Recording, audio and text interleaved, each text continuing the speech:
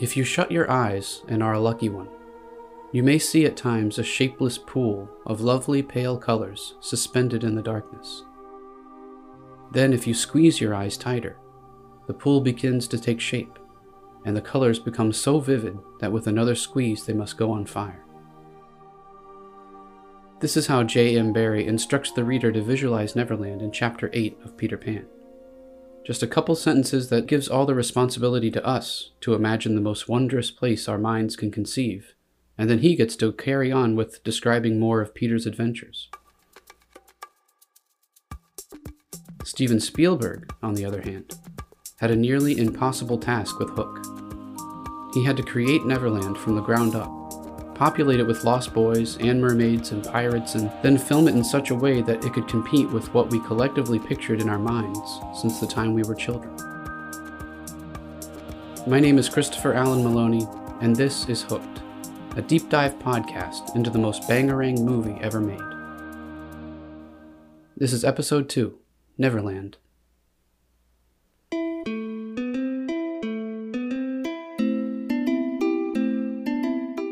Hook was filmed 30 years ago, so CGI, computer-generated imagery, really wasn't an option yet in creating Neverland.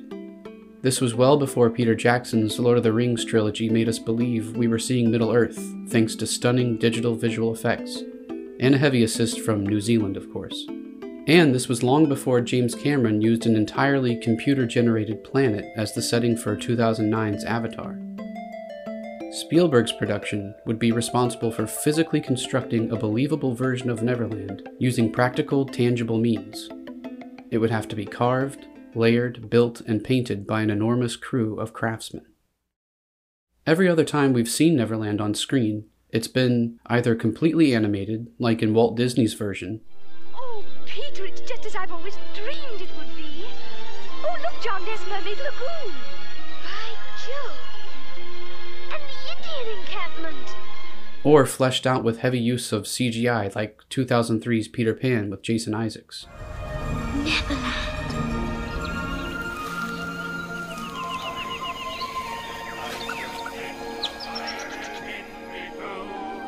We're sure to meet below.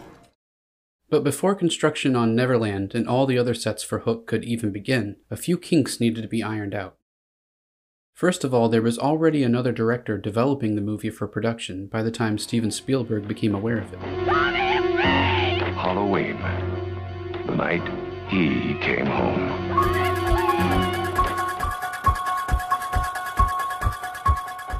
Nick Castle, the big lumbering guy who played Michael Myers in Halloween, had become a writer and director in his own right. He had written Escape from New York with John Carpenter and had directed The Last Starfighter in 1984. So TriStar Pictures apparently felt okay letting Nick Castle direct Hook. At first. The studio apparently got cold feet with the idea of Castle directing because they realized that this movie could be pretty big. This could be a big movie. Justin Van Voris, filmmaker and movie critic. The head of TriStar was a guy named Mike Medavoy, and Mike Medavoy also happened to be Spielberg's former agent. And he had just become head of the company. And usually what happens when a new studio head comes aboard, they get rid of all the projects that their predecessor was developing. And the one movie that they decided to retain during the changeover was Hook. Mike Medavoy decided to bring Hook directly to his old client, Steven Spielberg, who apparently was interested in directing right away. Dustin Hoffman had been attached to the project for several years already, and Robin Williams was then also brought on. Dustin Hoffman and Robin Williams both were on board the Hook project before Spielberg was, and they were a part of it when Castle was involved. But once they found out that Steven Spielberg could direct this movie, then I think the feeling was that they were like, well, we would much rather make this film with Steven Spielberg than Nick Castle. I have to admit, it's always made me kind of uncomfortable to think of Spielberg stepping in while another director was forced to step aside. But before you feel too bad for Nick Castle, keep in mind he did receive a producer and story credit for Hook, as well as a large payday to buy him out of his contract. And he went on to direct other things. Dennis the Menace. That's me! America's classic kid in a classic American comedy. Directed by Nick Castle, a John Hughes production. Okay, maybe you should feel a little bad for Nick Castle.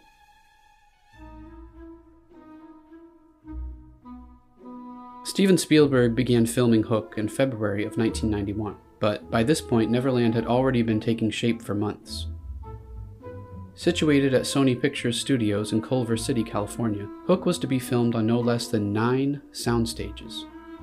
These included the Lost Boys hideout, complete with Rufio's wind coaster, Hook's cabin, and a full-sized pirate ship in water surrounded by a wharf. And with these huge sets came huge stars, making the movie about as big an undertaking as possible. In this featurette from 1991, Robin Williams and Dustin Hoffman talk about being surrounded by Neverland. The sets themselves were so, as elaborate and as crazy as they looked, and as big on such a scale, there was something kind of very, I don't know, very real and very human about it, too. The town had such sense of detail that it didn't look like a set, it looked like a town.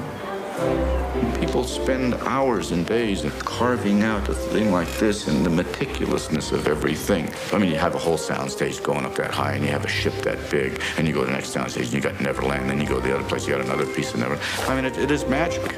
No one had ever seen the likes of it. The sets became their own attraction, drawing in visitors desperate for a look at Spielberg's take on Neverland. Anybody who was anybody in the industry, just any celebrity at all, was coming like every day to the set to visit and check it out. This is Scott Brody, who worked as Robin Williams' stand-in throughout the filming of Hook. He sort of became the de facto tour guide for high-profile visitors. It was this amazing thing. So, like, I gave a tour of the set to Janet Jackson, and I got to speak to Penny Marshall. And I joked with her, actually, because she came in at the end of lunchtime, and I had heard on the walkie-talkie that Steven was about to go back to set. So she was standing there waiting, and it was just the two of us. And I said, you know what would be really cool, since you're a director now, and you know Robin, you should go in there and pretend that you're directing. So when Steven comes in, he'll be all surprised. Mm-hmm. And she looked at me and she goes, I wouldn't touch this movie with a 10-foot pole. Too many special effects. I don't do that. Before Hook was wrapped, Neverland would host the likes of Jon Voight and Angelina Jolie, Tom Cruise, Whoopi Goldberg, Demi Moore, Michelle Pfeiffer, and Mel Gibson. It got to be, the sets became like a Disney ride, the tour groups coming through to see the sets while they were shooting. Screenwriter and executive producer Jim Hart. So the actual shooting of the film became an event that high VIPs and actors, movie stars, and people would come in to be on the set while they were shooting. And that can't be a healthy place for a director of Steven's caliber to get to do his best work. There were no two ways about it. Hook was big. Big sets, big stars, big production, elaborate costumes, hundreds of extras, almost like an old studio musical in the tradition of The Wizard of Oz or Mary Poppins. Hook sort of just grew. More and more stuff happened. At one moment, we were a musical. Caroline Goodall, who plays Moira Banning. She went on to appear in movies such as Cliffhanger, Schindler's List, The Princess Diaries, and recently the Netflix series The Crown. And I learned a song. Oh, really? Oh my God, yeah. I went into, it was an extraordinary experience because I'm not a singer. And to have John Williams conducting a whole orchestra in a recording studio, and you're in the booth trying to sing your bit. It was mind-blowing. Jim Hart. And that was the other problem. Stephen couldn't decide whether he wanted to do a musical or, he had songs composed by Leslie Bricusse and John Williams, and actually shot some musical sequences that were cut out of the film because the tone wasn't right. It was not supposed to be a musical. There are some remnants left over from when it was going to be a musical. There's We Don't Want to Grow Up at the beginning, presented as a song from the stage play of Peter Pan that the Bannings are watching. We want to be like Peter Pan. We don't want to grow up. Want to stay kids as long as we can. That's our plan, pretty neat plan. And there's Pick 'em Up, sung by the Lost Boys when they're trying to get Peter into better physical condition in anticipation of his ultimate war with Captain Hook.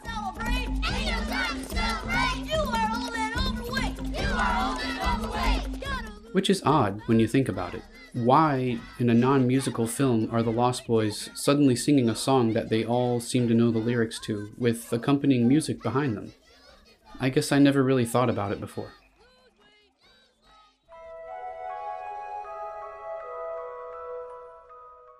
And the biggest leftover from Hook as a musical is a song called When You're Alone. This comes late in the film. Young Amber Scott, the actor who plays Peter's kidnapped daughter, is on the wharf at dusk outside of Captain Hook's ship. Her arms are wrapped around a mooring pole as she looks out wistfully into Neverland's skies, filling the soundtrack with a lullaby. There's a gift the angels send when you're alone.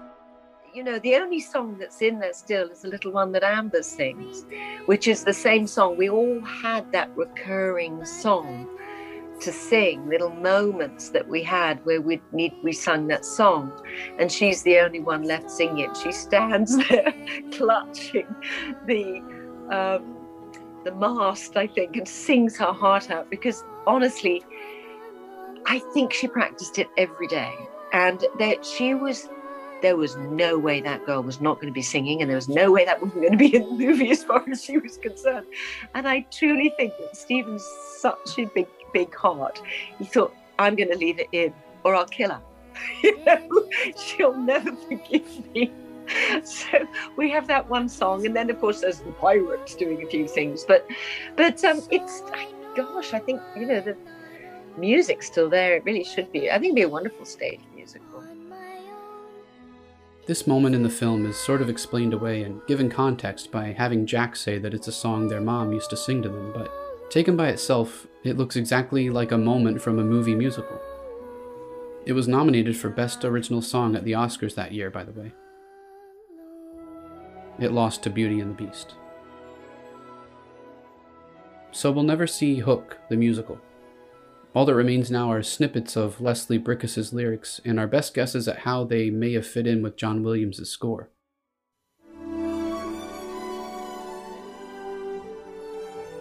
And there's this, a lo-fi recording from the annals of the Hook archives. We have a copy thanks to a devoted Hook fan. It's a song called Childhood. Shadows, memories, lingering laughter. Reach out, touch me, have my life after. Glimpses, moments, smiling inside me. Spirits that guide me back to the days of childhood. This melody appears all throughout the movie just without words. It's perhaps the most recognizable tune from the film, in fact. And hearing it with words for the first time is surreal. At least for fans of the movie. Places, faces, dreams I'd forgotten. Dreams that had gotten lost in the days of childhood. Another little piece of the musical that survived is a collection of lines to what would have been a show-stopping number by the Pirates. It's called Low Below, and you'll likely recognize the melody.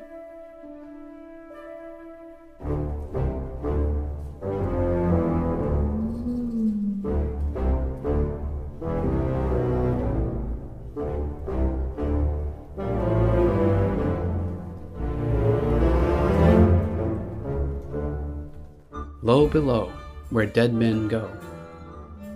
Low below, the time goes slow. Low below, your bones will show. There's the grave of Davy Jones, low below. Justin Van Voris. That whole sequence where they're presenting the hook, they're going to bring the hook, that piece of music was originally intended to be a song called Low Below, and then it transitions into a portion of the song that's actually in the movie where the pirates are chanting, "Give us the hook," and that whole sequence is like a musical number because it's heavily choreographed. You have all these extras then following Smee up to the boat to present Hook with his newly sharpened hook, and that whole sequence, it just feels like a musical number.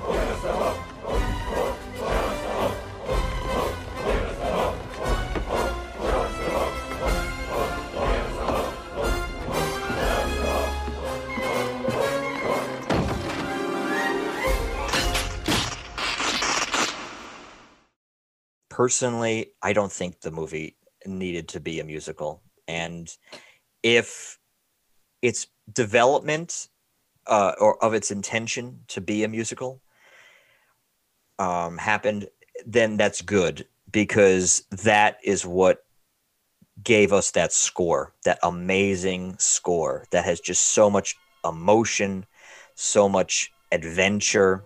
The movie is the score. I believe, I personally believe that half the enjoyment of this movie is the music, is the musical score. It is another character in the film. It is that whimsy, that adventure, and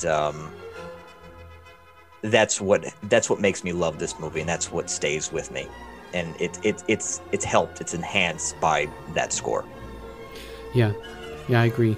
When I bought the CD of the Hook soundtrack when I was, I don't know, maybe 10 or 11, and I remember listening to it for the first time, and when it played the Peter Pan theme, I literally felt like I was being lifted up into the air, and that's never happened to me before or after. I think this is John Williams' best work. It is top to bottom score. I believe it's about 95% score. I don't think there are any moments in this movie, and if there are, they're very few, where there is no score in the background. Because apparently he had been working on it for so long, because he had been prepping it to be a musical. And it's if you listen to that score, it is such a lyrical score. It is so dense. There are so many themes in this movie. There is the Peter Pan theme.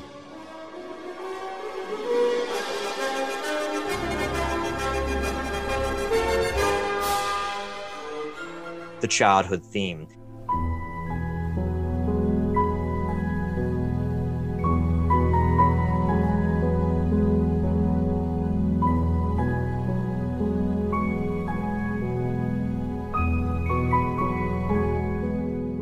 The Lost Boys theme.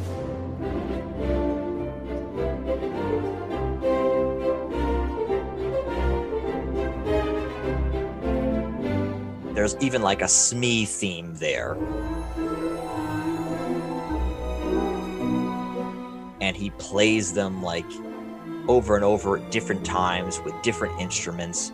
And apparently it's because he worked on this score so much with the intent for it to be a musical, and a lot of the songs that were written by him and Leslie Bricusse ended up being just a part of the score. When James V. Hart finished the script for Hook, in some ways his work was just beginning. He also signed on as executive producer, and so was there all throughout the filming. I saw many days on the set where there would be a lot of frustration in what they were going to shoot. Dealing with 35 kids as a director, what I came to learn was that it was admire what a director has to go through to get anything on the screen. And I asked Stephen, what's that ratio? He said, your first movies, you get 80%.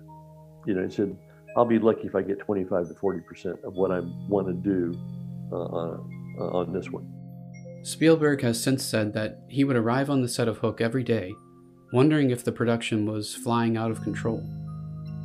And it sort of was. It would eventually go almost 100 days over schedule, and the budget would grow by an estimated $20 million. And this film marked something new for Steven Spielberg. It was the first time he had worked with a cast made up of movie stars. Film critic Sarah Mars. It was like a four-way intersection because it's the world's biggest director, Spielberg. It's the world's biggest, the most famous woman in the world, arguably the biggest celebrity of the day, Julia Roberts. Robin Williams, also incredibly famous and already a mega star and a huge talent. And then Dustin Hoffman, who was one of the darlings of the new Hollywood era of the 70s, like one of the great, post-Brando method actors. And you had all four of them colliding in this movie. It's no wonder, like, if you believe the stories that it was a rough production, it's no wonder that, can you imagine the egos involved? Most of the rumors of purported tension on set between Spielberg and his cast center around Julia Roberts as Tinkerbell, or, as she was allegedly called behind her back, Tinkerhell. Oh my God, well, she was a back-to-back Oscar nominee, and Pretty Woman made her, I mean, it's that thing that happens, like the overnight sensation. Really, she'd been working for several years. She'd been in things, she'd been in Mystic Pizza. And then here comes Pretty Woman, and it's the biggest movie. And she is just in with that, obviously, the smile and the laugh and everything. She's immediately America's sweetheart. So what could turn America's sweetheart into Tinkerhell? For that, we have to go back to a time when she and Kiefer Sutherland were engaged to be married.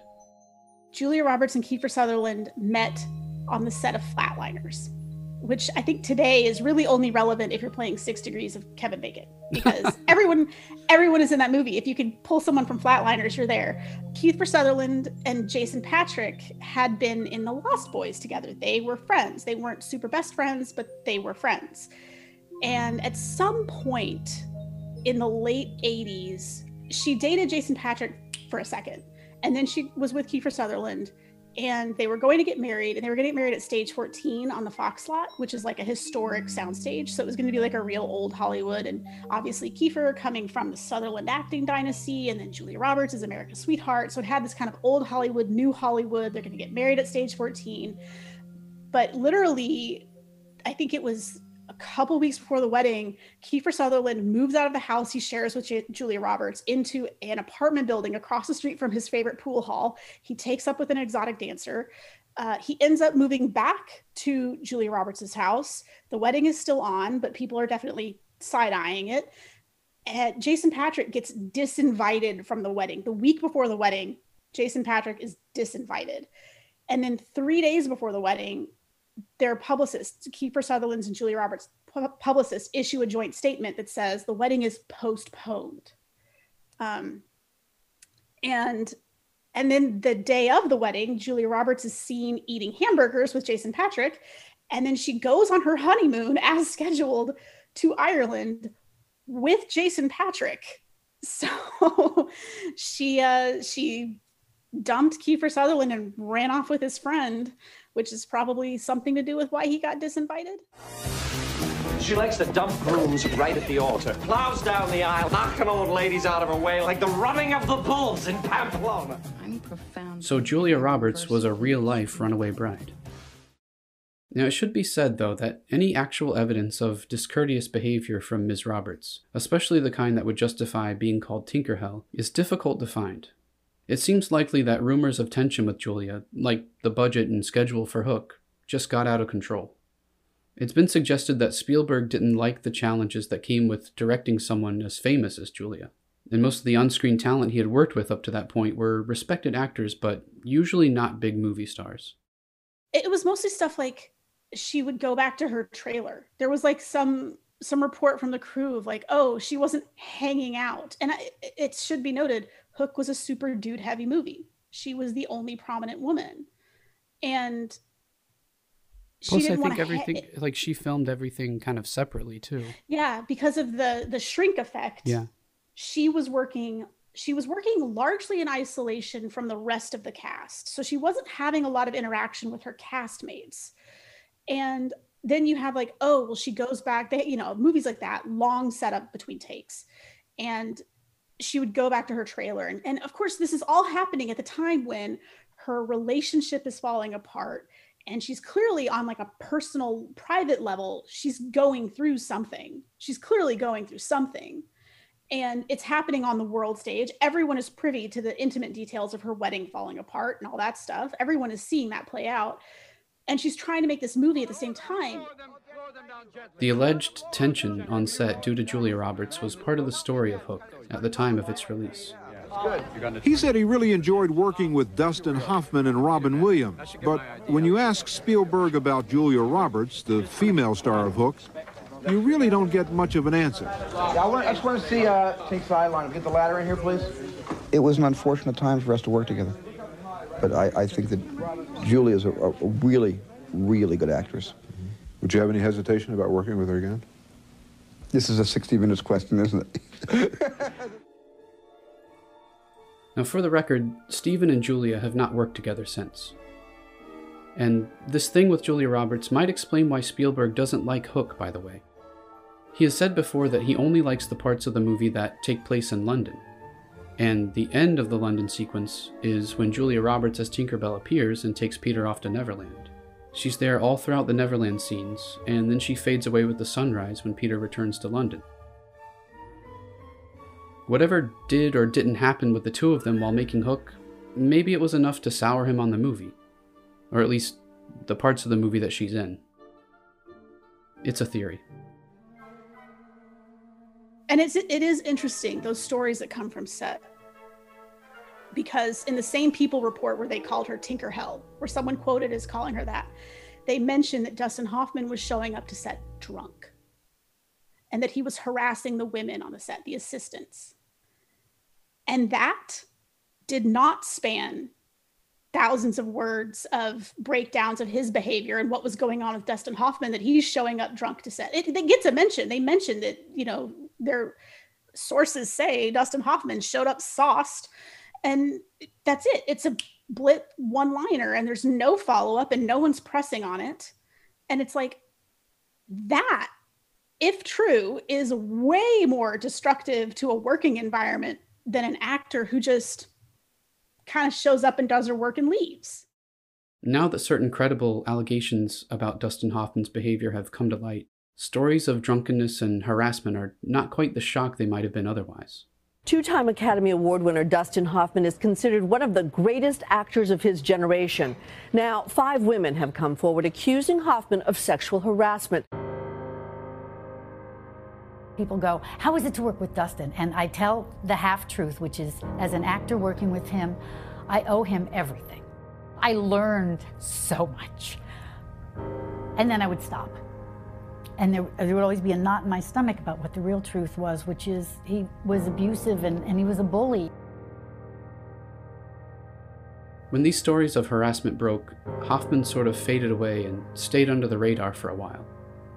Only recently has he begun to quietly get back to work again. Now, for what it's worth, people I've spoken to who spent time on the set of Hook haven't shared any horror stories about Dustin Hoffman, or Julia Roberts for that matter. With Roberts, as nearly all her scenes were filmed alone in front of a blue screen or on oversized sets to make her look tiny, most people involved in the film seem to have no stories about her at all. She was sort of off by herself, being filmed in isolation. As for Hoffman, what I get is that he was sort of a pain in the ass. Not for the sake of being a pain in the ass, but because he insisted on doing whatever it took to be the best Captain Hook he could be. It was the weekend of Robin's 40th birthday. Jim Hart. And he'd invited a bunch of us up to the ranch to celebrate his birthday. So it's Friday night, and everybody's anxious to get out of town and get up there. And it's the moment where there's this part of the sword fight between Hook and Pan at the end. And I think it's where Robin swoops up the ramp and they hit the swords and they spark. Pan The Avenger is back, and the hook is waiting. Peter Pan.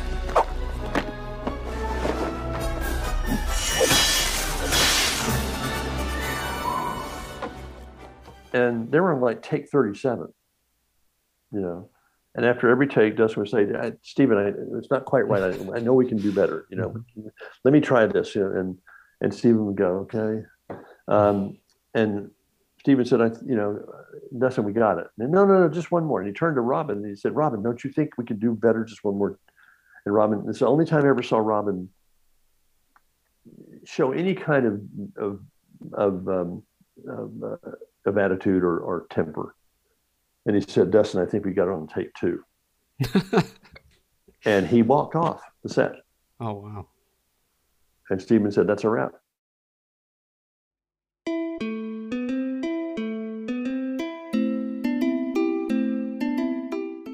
Hooked is produced and edited by me, Christopher Allen Maloney. If you like what you hear, consider becoming a patron at patreon.com/Christopher Allen Maloney. By signing up, you can get early access to episodes and bonus content that didn't make the show. For more information, find us on Facebook, Instagram, and Twitter. You can also get in touch with me through ChristopherAllenMaloney.com. Be sure to rate and review Hooked on Apple Podcasts or wherever you listen to podcasts. Original music is by Victoria Regal. Archival material is protected under the Fair Use Doctrine of the Copyright Act of 1976 and is intended for educational and commentary purposes.